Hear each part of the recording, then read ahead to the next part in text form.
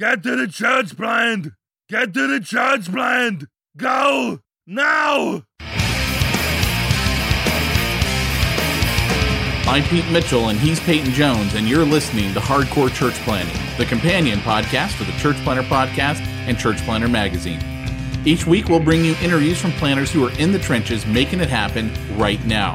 These active church planters bear it all, share their successes, their failures, and what they'd wish they'd known when they were first starting out. Listen in to discover how God is working in their church plant.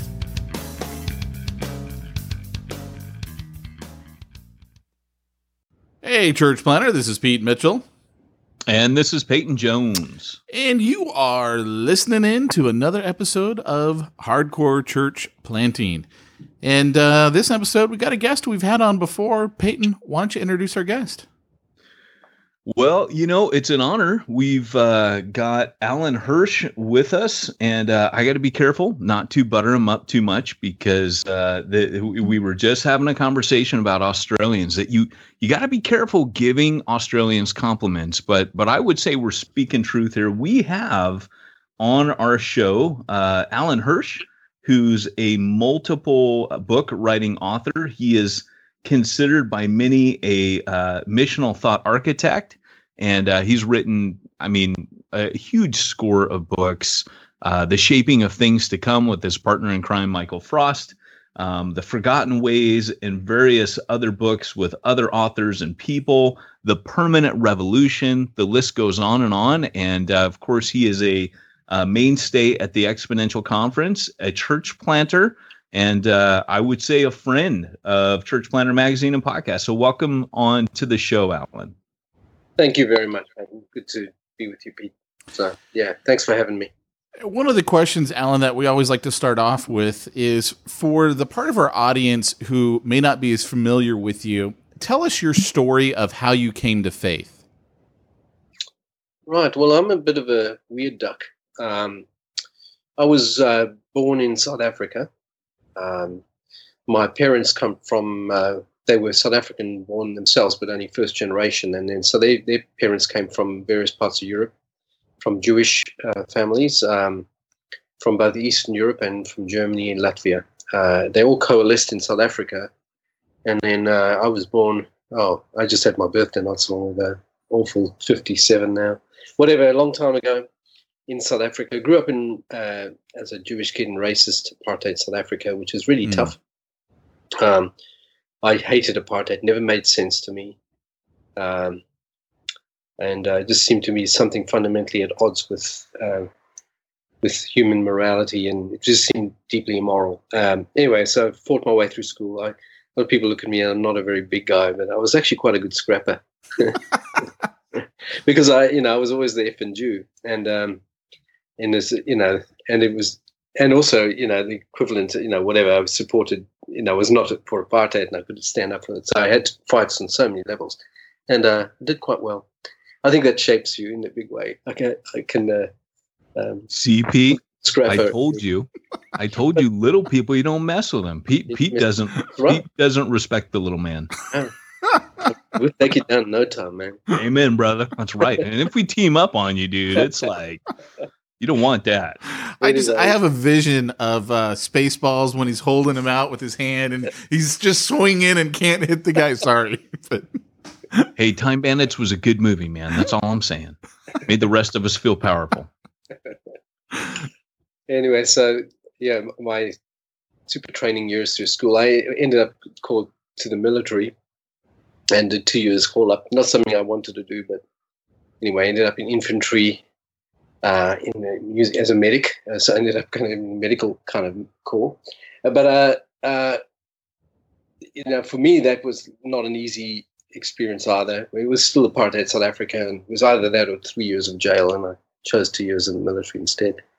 But in order to cope with it, I did copious amounts of marijuana, and during the while we were there, like I can't imagine you guys. You look so healthy and straight and kind of holy, and that you would even understand this. But people do get together in groups and they talk all weird stuff, right? And the guy who was the leader of our group is a guy called Murray. Great story there in itself. But But anyway, came to has this encounter with Jesus one weekend and comes back a changed man. He was always the leader of our group anyway. Yeah, we always looked up to him. And all of a sudden, he introduces Jesus into our conversations, and he doesn't leave us. This is interesting because he doesn't leave us. He actually stays part of our group and still very much part. He doesn't partake any longer, and he's much better behaved. But he remained a friend and a comrade right within our group, and that I think gave me an image of what witnessing in the incarnational manner. He just did it very naturally. And anyway, through his witness and his ministry, I eventually, in many ways, had huge encounters with the Holy Spirit, and eventually this moved to Australia. And then about a year after I was in Australia, I knew God was after me, and I was to give my life to Him. I knew it. I was going to die. I felt that God had been trying to capture my attention for a while, and I knew that. I just knew that I'm coming to a fork in the road. That it's death. Now I don't know if it's physical or spiritual or both. I have no idea. I just knew that my time was up, and God had enough. So I started looking for where I can go and find someone to bring me to the Lord. Right. So I was working at this kind of electronics store, and I heard about this one other store in the brand where this guy was a Christian guy as a manager who was Bible bashing everyone. No one could stand working with him, so they all cleared out, and I decided to send me there. And true enough, he brought me to the Lord in the back of the Tandy store, and then introduced me to his pastors and all that. There's this like really snake handling types, Pentecostals, and I have this huge encounter with the Holy Spirit, and it's just fundamentally changed my life. And not long after that, I went into, felt called to the ministry in that experience. I just knew my life was now determined, and that my wife has even a weirder story, but we end up kind of meeting in about a year and a bit after that, and we're just soulmates from there on in. God among weirdos, and we know God among the weird. And prevenient grace, John Wesley called it, notion that God is involved in every person, calling them to Himself in and through Jesus. Right? So God's the great evangelist, and He evangelized us where we were. My Deborah, she came to the Lord on acid, watching the late great planet Earth. Go figure that. Like many others from that time. Yeah. Anyway, it's strange days. Anyway, so that's my story you asked. Very cool. Very cool, man. I can see, just hearing that story, there's some things I didn't know, but I can see little fingerprints, when you say that, things are ding. Okay, that makes sense now. That makes sense. Very cool, man. So tell us a little bit. We'll start off with Forgotten Ways, because you've got a new edition of that out, which is fantastic, because I think, Alan, you were the guy saying stuff way before. I think you pioneered a lot of the things that people are talking about now today. I can remember reading Shaping of Things to Come in my final year, maybe my second to final year in Wales. And I was kind of feeling like, and I'm sure you get this a lot, just like nobody's put this into words, but this is a lot of the stuff I feel, and particularly being in Europe, which is kind of almost like being in a time machine of the future. But a lot of what you were saying, I think, harkens, almost like a voice from the future, calling America today to prep for what's coming. Tell us a little bit about the Forgotten Ways. What are the Forgotten Ways? Yeah, so just a comment on what you were saying there, Peyton. So I don't think we talked about Shaping, but that book did land at a certain point, which catalyzed the conversation. But it's interesting, like the overwhelming response I get to any of my writing.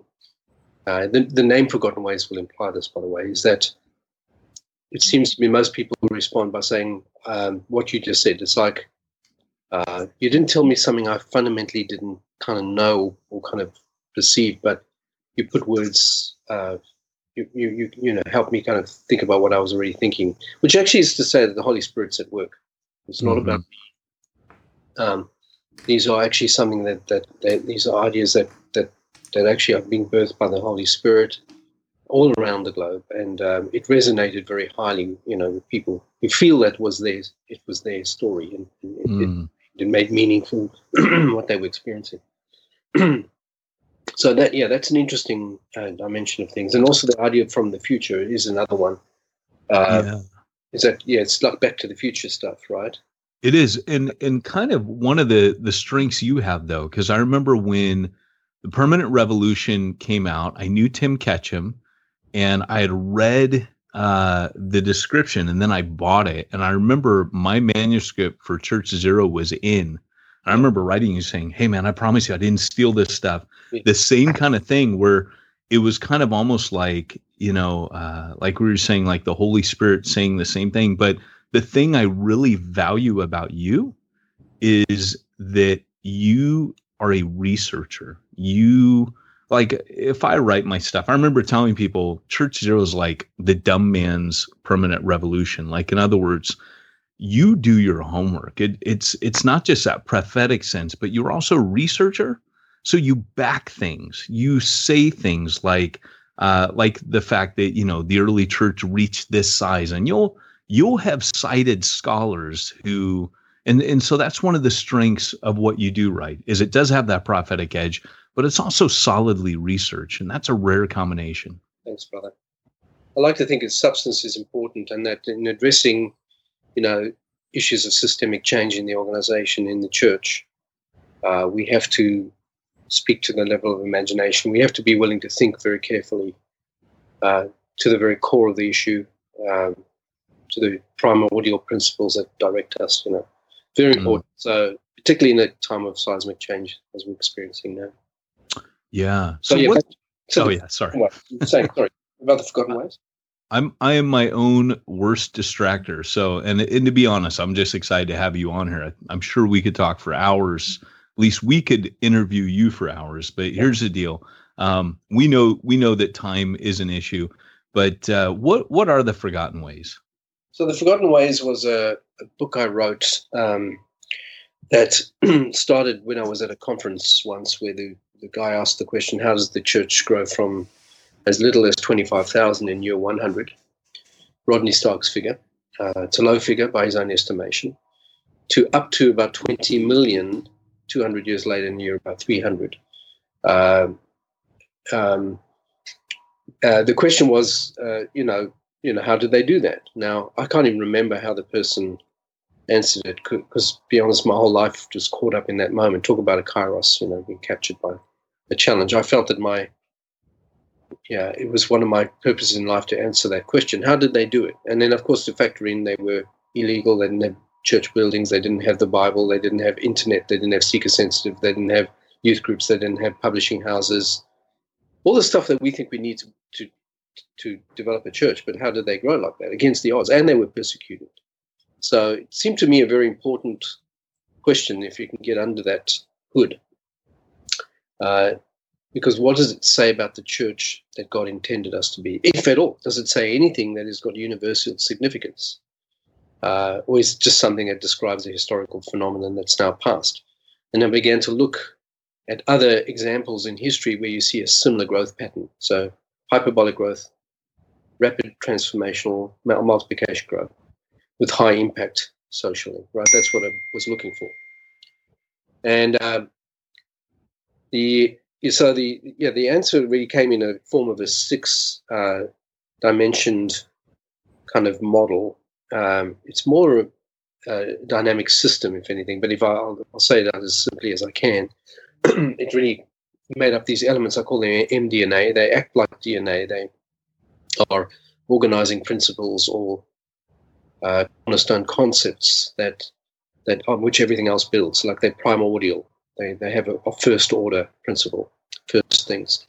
And they go like this: Jesus is Lord, the centrality of this particular person called Jesus, who happens to also be our covenant king, and who then dictates how we understand the world, and we're responsible to him, but we see God, we see everything. Everything changed because of Jesus, right? Our view of God, our view of church, our view of mission, our view of the world, everything's impacted by this person. So to what degree are movements obsessed And how do they organize themselves around this central figure, this transcendent center?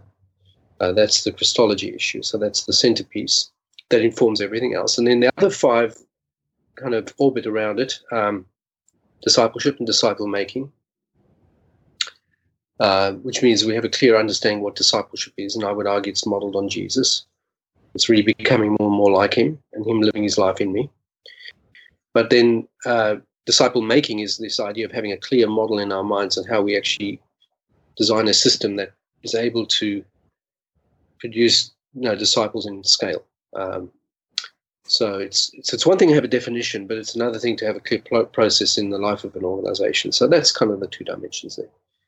So that's number 2. They don't go necessarily in any order, but I just do them in this order. Then I do incarnational mission, or what I call missional incarnational impulse. 2 sides of the same coin. This is how the church extends itself over time and space. It goes out, missional, missio, sent.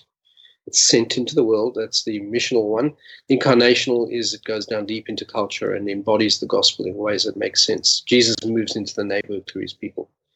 And if Jesus is the incarnation of God, then I believe the church or the Christian is called to be incarnation of Jesus, little Jesus, to be present in a locality with a very distinct expression that's true to the gospel. So that's the missional, the extending kind of side of it. So that I believe all movements that go into exponential growth curves have to have that.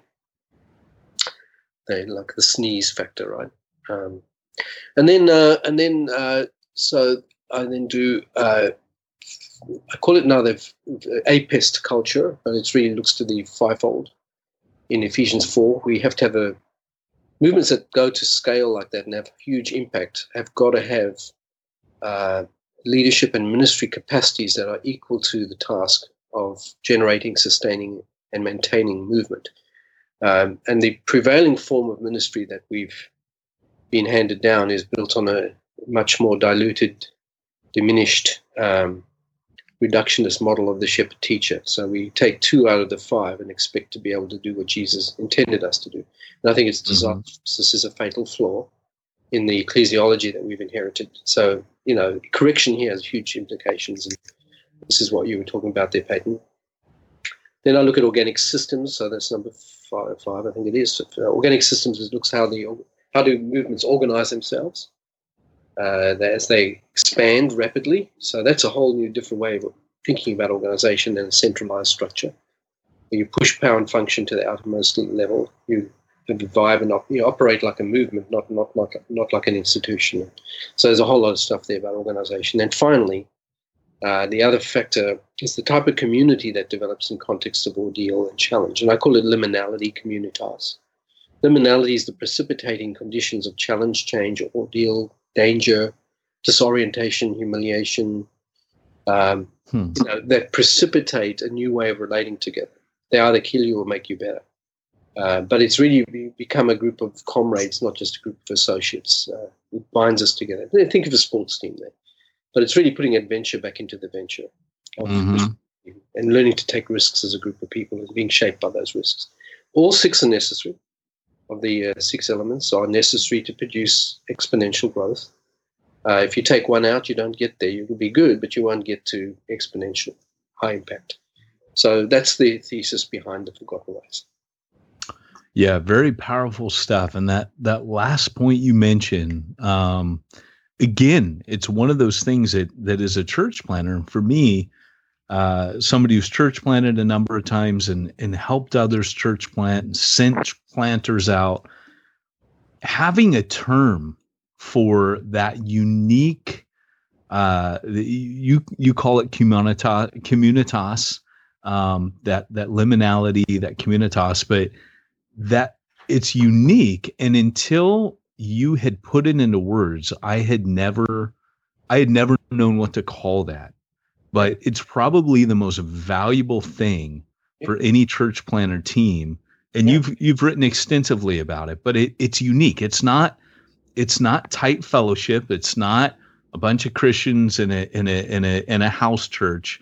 It is that bonding that happens almost like a platoon in the military, where they've got a mission objective and they're together, but there's that they would lay their lives down and die for one another. There's this, and it's unique. And I was so glad when I came across you spelling that out, that I had never even, in a weird way, I had subconsciously been aware of it, but I hadn't consciously been aware until I read it in something you wrote and went, oh my gosh, that's a thing. You're right. So again, it goes to this issue that I believe these are one of the things about what I call apostolic genius, the six together, is latent within all God's people, and that so you don't have to import it from outside. It's already there. It's in our primal story and in the nature of who we are as the people of the gospel, Jesus' people, the people of the Spirit, and we have the scriptures. Thus, we have everything we need to get the job done, but we just don't often realize it. God has given us everything we need. And so, the idea of communitas and all that, yes, it's part of all the great adventures, sports teams, like I said, the military experiences all the time. When you might not even like the people in your unit. I certainly didn't when I was there. There's very few people I had friends with in my platoon. But we had to love each other because we needed, in a different way, because we needed to know that, our lives depended on the other person doing what they, that comradeship is a very deep and profound thing. And church planters, I think that's a very, very important thing. I have a theory, Peyton, that most people join sports teams, team sports, not for the exercise. They can probably do better on their own, but mainly for the community that they get, which is really the communitas experience. What's new in your new edition of The Forgotten Ways? Well, Pete, I didn't want to I couldn't change it terribly much. Like I said, the basic structure's there, but it's a seriously more mature book. It's 10 years of reflection, and a huge amount has happened in 10 years. So there's a lot of reflection back over the last 10 years, and also thinking about how my own thinking has developed. So I push much more the kind of thinking paradigm and system, because I still think that's the primary battle that we need to win is at the level of imagination. So I address that level more so. And then, lots more examples. There's so many wonderful new examples of new forms of engagement. If you take each of the 6 elements, I mean, there's 10 years has really shown a huge amount of shift. It's interesting, guys. My predecessor, I did denominational work. Kind of headed up a denomination, would you believe it? But my predecessor in my role had been in his role about 35 years. And I remember him saying to me, Alan, what you don't achieve in one decade, you will in the next. And I said, la, la, la, la. I was a 35-year-old hothead. There was no way I wanted to hear that nonsense. No, you're talking decades here, dude? I'm not interested in decades, right? And the truth is, actually, I think he's right. Where you don't see what happens year by year. You look back over a decade, a huge amount has shifted. So we are like eons away from where we were 10 years ago. I mean, and I think healthier as a result. So there's a lot of that. It's about a 45% upgrade in the book, but it's really bolstering the ideas, correcting some of them on very fine points, changing some of the language, making it easier, writing a bit better. I think hopefully after 10 years I'm a better writer, and it's more accessible, and I bolstered it. It's a bit bigger book, but it's meant to be a substantial book, which is what Peyton was really talking about. And the other thing too is I think as a writer you tend to distill your thinking. The more you stand in front of a group of people and interact with them or get questions, you think, I didn't follow that through, and I think if any of us could go back and revise our earlier books, it'd be a powerful thing. So, and of course, especially for me, Forgotten Ways is my centerpiece. I mean, it guides everything else I do. Literally, all the other books I've written since then have been elaborations of the elements. They stand alone. That's a good point. They all really are. They reference back to the primary, this text here. So good. Well, that brings me to another thing. Don't let me forget before we're done. I do want to talk about the Forgotten Ways handbook, because that was really interesting. I actually didn't know that existed until the new edition of this came out. Right, and I went, what's that? I didn't know that. I thought you might have known about it. I didn't know about this, so I was like, oh wow, that thing's kind of cool. So I do want to get you to talk a little bit about that and how to use it. But first, what I'd like to do is ask you a little bit of your thought journey, because that's fascinating that this was kind of the hub, and your other books are spokes out of this main hub. And I can see that. But my question is, this journey, obviously every story has a backstory, and every thought has a history. So what I'd like to kind of, ask you, because you are an original thinker, if you could just kind of tell us that, like, where did you find your thinking changing? Because obviously I don't know what church you were at, or when you first came, when you said the guy was Bible bashing you, but obviously there was a journey at some point. At some stage, you had to start thinking, okay, I'm not in Kansas anymore, the way I'm thinking anymore. How did you start to kind of, I guess for lack of a word, kind of break out of the four walls? So that's an interesting question. I think much of it you can find, in one's my pre-Christian history. Like I said, partly growing up as a Jewish kid in South Africa meant, when I understood that apartheid was somehow wrong, and the government stood for apartheid, so there was always an element in me where authority was not always just to be submitted to, where most people buy into the kind of the narrative. I had a natural rebellion, which kind of got me into a lot of trouble. But basically, it was following, I believe, a right impulse. It was to say not submit to something that's fundamentally immoral. Now, how does this play out later on is that what I now call the holy rebel in me, I just don't accept necessarily that what we've been handed down is the best deal. I respect that, God has been at work in his people, and much of it has got a lot of wisdom to share. We stand on the shoulders of the past, but I don't necessarily buy into the Christendom authority complex. And I think, so I say, well, why do we do that? Or there's a kind of basic holy rebellion. It's holy because I think it's seeking a greater expression of God's kingdom. It's a holy unrest. It's a holy dissatisfaction with the way things are, calling us to a kind of a constant adaptation and change. We can always do this better, right? So I think that's kind of part of the story, bro. And then when I came to the Lord again, I said to you, like, this notion that God is at work outside the church in strange and wonderful ways. Like, Muslims come to the Lord primarily through dreams. I understand that stuff because there wasn't a Christian in my world. I hadn't heard the gospel. I had a lot of Christians around. South Africa is a very Christian country, inverted commas. But I never really had the gospel explained to me in any way that made any sense. But the funny thing is that, I came to the Lord with a group of, marijuana smokers, and it was a solid conversion, you know what I mean? Like, I was won to Jesus, and following, I think, the Holy Spirit's work, it wasn't all healthy, but, God was at work there. And I think I can see God at work in places where most people can't. I still go to Burning Man to get a dose of freaks. I love weirdos and freaks. I think they teach us a lot about things, and we need to respect them. You would love Refuge Long Beach. You collect them. Collector. I call myself free collector.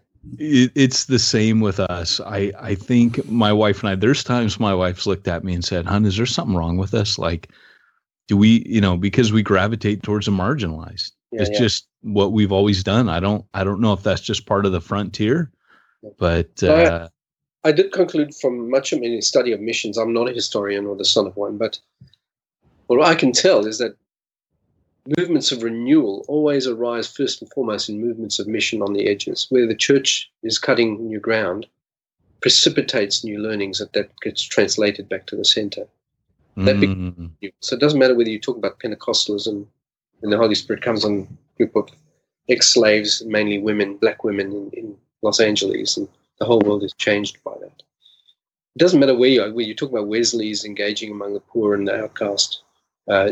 Any one of those movements always start Jesus. The early church. It wasn't a mission to the kind of center. It was a mission to the marginal. And and those excluded. So there's something there, that's important for us, and I think we need to get involved in the edges. And I think there's much to be learned from that stuff. Yeah. But the other things that I would say that have changed me, I mean, like that prevenient grace is really important, stamped into who I am. I know the Lord, I know who brought me to the Lord and all that stuff. So, but I think the other things are being placed in an inner city. My training, nothing in my theological training, my seminary, prepared me for what I was going into the local setting in inner city South Melbourne. It is like classic inner cities, a melting pot of all kinds of subcultures and weirdos, and really, a very vibrant centre. Also, an LGBT centre in our city. So all that, also our red light district, all that stuff was there, and we had to kind of work out how do we engage in this new tribalism. Where these people, there's no ways they're going to come to a standard form of church. There's not a hope of a snowball's hope in hell. They were just not interested, and we wouldn't speak their language anyway. So we were forced, like we're in Papua New Guinea, and we had to reach out. How do we reach out to these people groups? So we had to naturally think like missionaries. And so we began to church plant various new expressions and experiment in forms of church that kind of were appropriate to different settings. We did street outreach to the hookers, and we started a church called Matthew's Party. We did outreach to Jewish people, and we did a thing called Celebrate Messiah. So it was quite a lot of experimentation.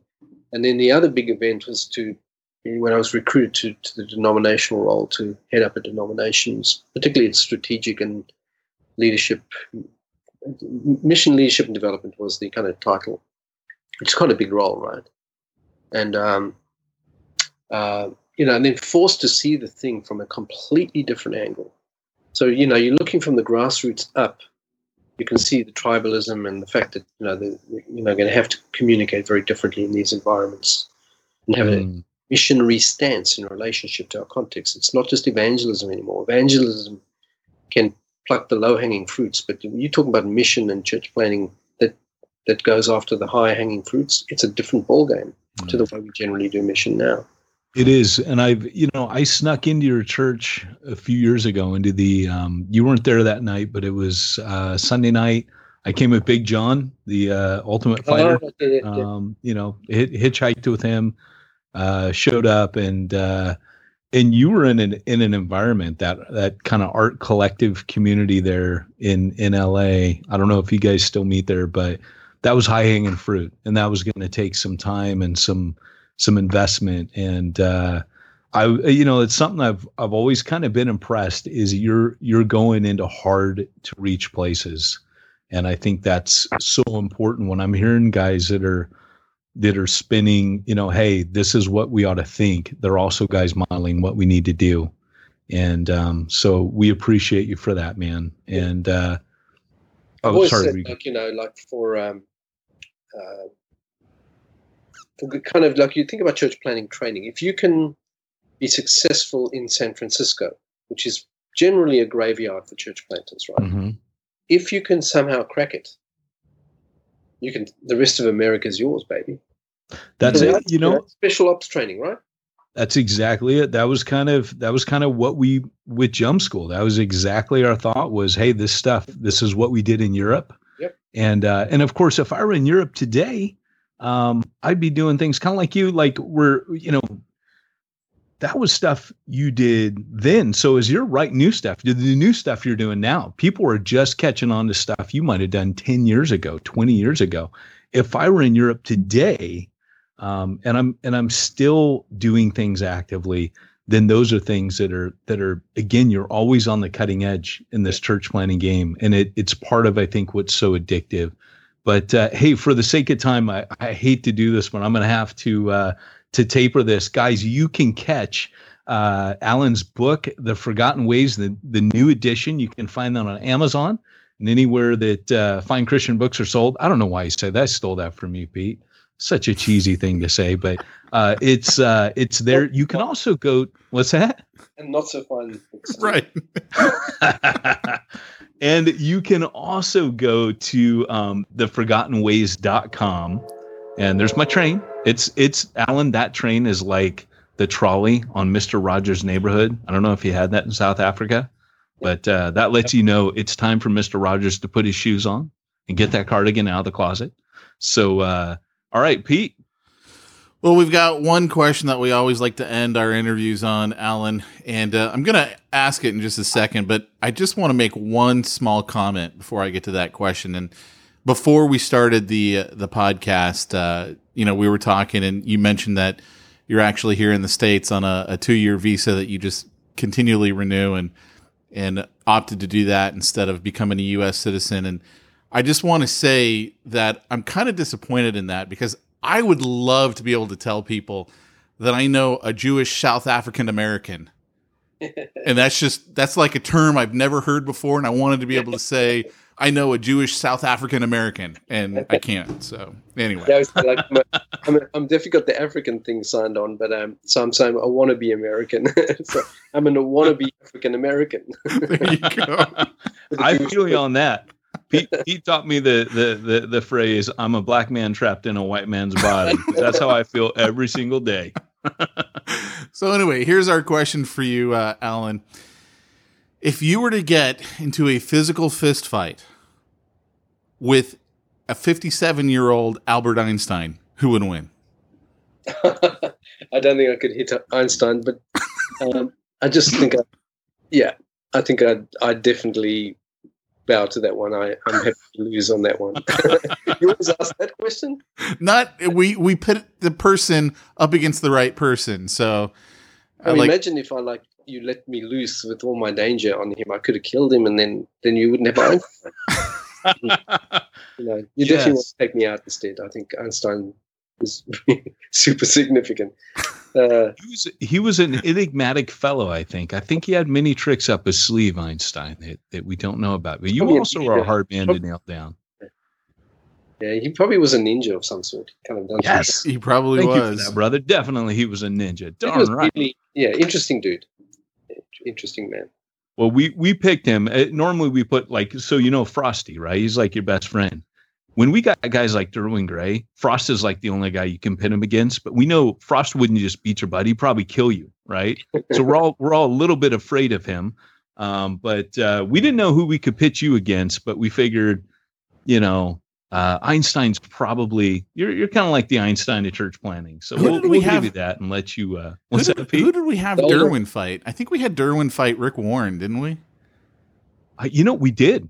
And he bowed. Often these days, we're making the mistake of, if we're picking people's heroes, they're like, oh, I couldn't do that. I would bow down. So we got to find, I don't know, man. We got to start finding the arch nemesis. Yeah, we did have Todd Wilson fight Dave Ferguson, but that's not fair, and it's fair all at the same time. It's,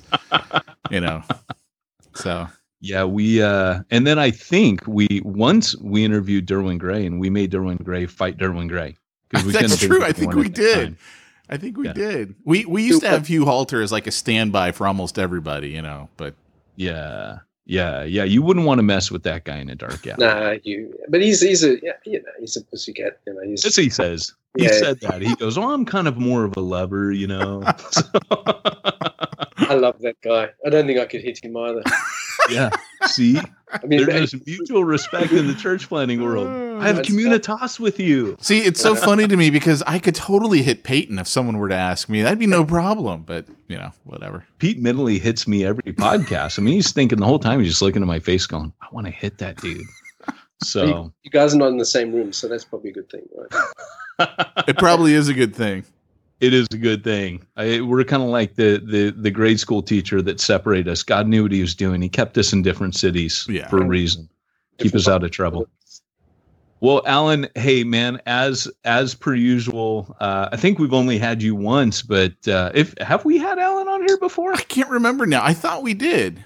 I thought we did too, but hey, man, it's always good talking to you. It's, one way or another, I visited there. There we go. That's He's been here. He knew Pete. He's like, hey, Pete. So anyways, brother, always good. Thanks for having me. He pointed to his brain for those of our listeners. You don't battle against Alan's brain. So no. Hey. That's like, I'm the kind of like that splinter in your mind. There we go. Right on. Hey, thanks for coming on, and Arnold, sign us out. Remember, if you are called to church planting, go hardcore or go home. You've been listening to Hardcore Church Planning. Hardcore Church Planning has been brought to you by the Church Planner Podcast and the Church Planner Magazine, which is available in the App Store for both Apple and Android devices. If you like this episode, leave us a positive review. If you didn't like this episode, we'll be happy to give you your money back.